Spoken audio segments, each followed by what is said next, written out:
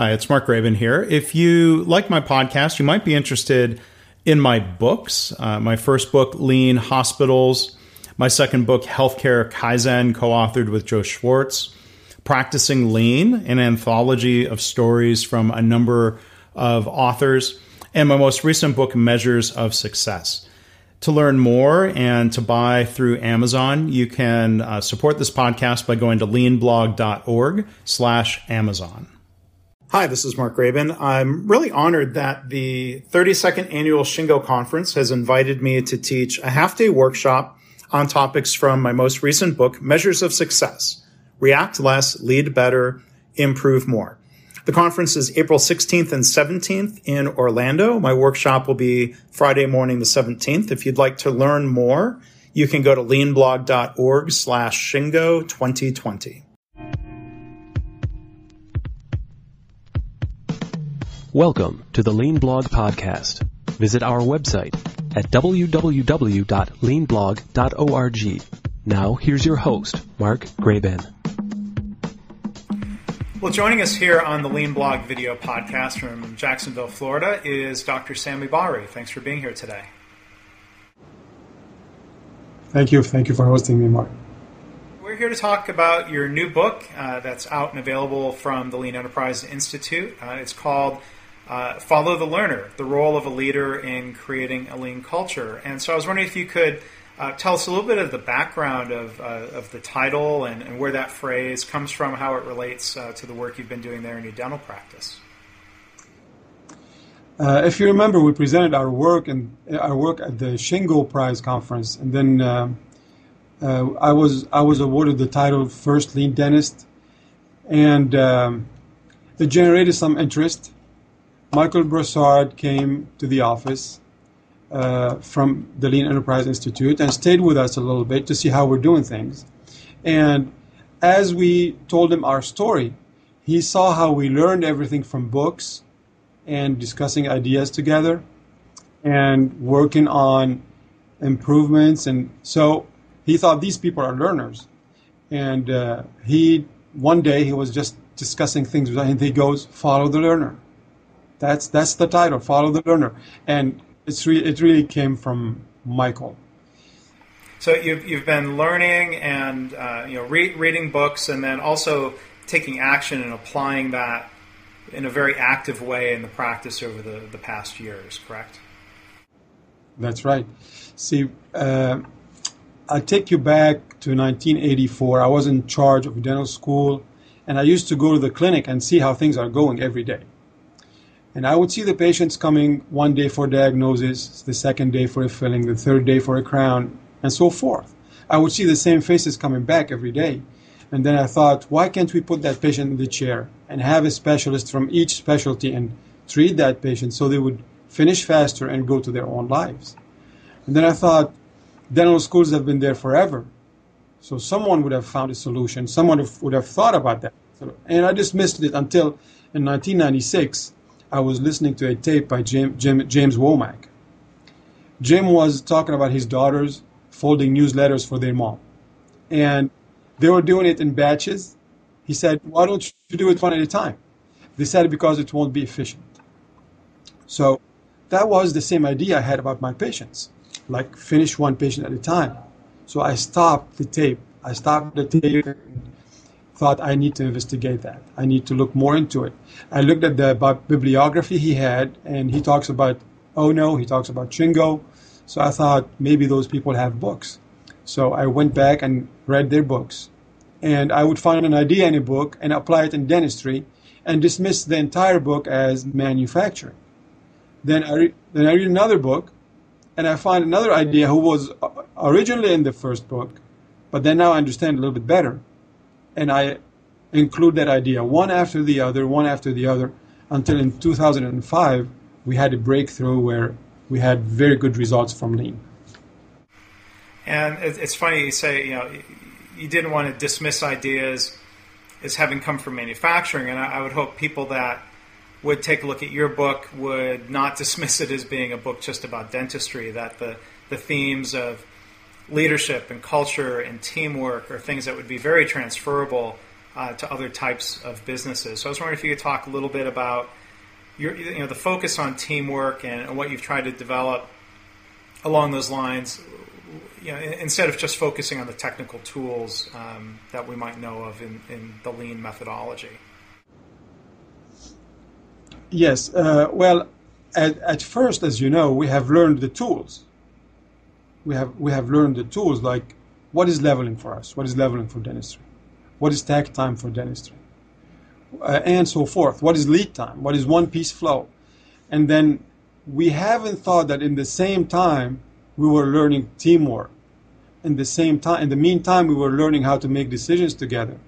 We were learning how to use the PDCA cycle. Try something, if it doesn't work, we try something else, or we improve the same thing until it works. So the learning process was very important to us. I would learn one idea, come to the office and share it with one person, because that person had more time maybe and everybody was busy. So that person would become more involved, becomes more excited about the process, and she would learn it better. Then once we had some results, we would go and discuss it with the rest of the team. I would be the teacher then, not the learner anymore. And when I'm teaching, I'm not as excited as the learner. And the people who are sitting and listening to me are not as excited as people who are trying. And little by little, we came to realize that everybody needs to work now. Everybody needs to try something, and that's how we get excited, that we learn together, that's how we get motivated about improving things. And that became very, very important to us. And obviously, you see that the title of the book is The Learner, and it's not only me, it's everybody in the office. And I think that's an important idea, working together, learning, experimenting, trying out things. Can you talk a little bit about that experimentation and how you learn by doing and by trying new things, and how you help facilitate that as a leader? Well, as a leader, see, one time, a long time ago, I was three people from one department at the dental school wanted to implement something new in their department, and the fourth person was against it. So they met for a couple hours, and they were in a deadlock. So one of them came to my office and said, "We're not going anywhere. We're not getting anywhere there. Can you come and help?" So I didn't know what to do, but it just came to me like naturally. I don't know where it came from. I looked at my friend. I said, "They're willing to try something. They're wanting to try something. Are you willing to let them try? If it doesn't work, would you and we'll go back. If it doesn't work, we'll revert to what you're doing now." He said, "Yes, I'll let you try." So he let us try. It worked very well, and then he didn't want to go back. Actually, he started helping improving things. So from that day on, I try to let people go back whenever they want to. So in our environment, it is safe to experiment, to make mistakes if it happens. And if you don't like it, you can go back without feeling guilty. And I felt that very important. I mean, it removed a lot of barriers to resistance, to lean, and to improvement and to change. So this is one of the things that I think is very important. Then my job as a leader, I need to provide proof. See, if you don't want to, you call it control and command and control. Yeah. If you want to go against that, how do you go about it? You have to provide proof to people. You have to convince them that what's working better, what we're doing is working better. So the best way to provide proof, we found, was through experimentation. We do small experimentations. If they work, then we include them in our standard work. If they don't work, then either we try to improve them, which happens most of the time, or we try something else. So that was very important to us. All right. Well, I want to thank you for sharing a few glimpses into your work and what's there in the book. I hope people will pick it up. Again, the title is Follow the Learner, the Role of a Leader in Creating a Lean Culture. It's available at lean.org, the Lean Enterprise Institute. And if people want to learn more about what it was that you were doing, you have a webinar that you did, an hour-long, that's archived. If it's not already, it will be soon on the web. So I hope people will check that out. And I hope people will buy the book, not just to slip under the dentist's door, to leave in the waiting room, But hopefully, that they'll read and learn something about your leadership style. And I want to thank you for sharing that with us. Thank you, Mark. Thank you.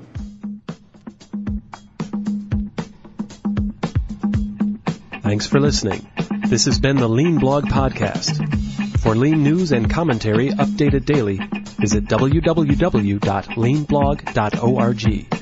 If you have any questions or comments about this podcast, email Mark at leanpodcast@gmail.com.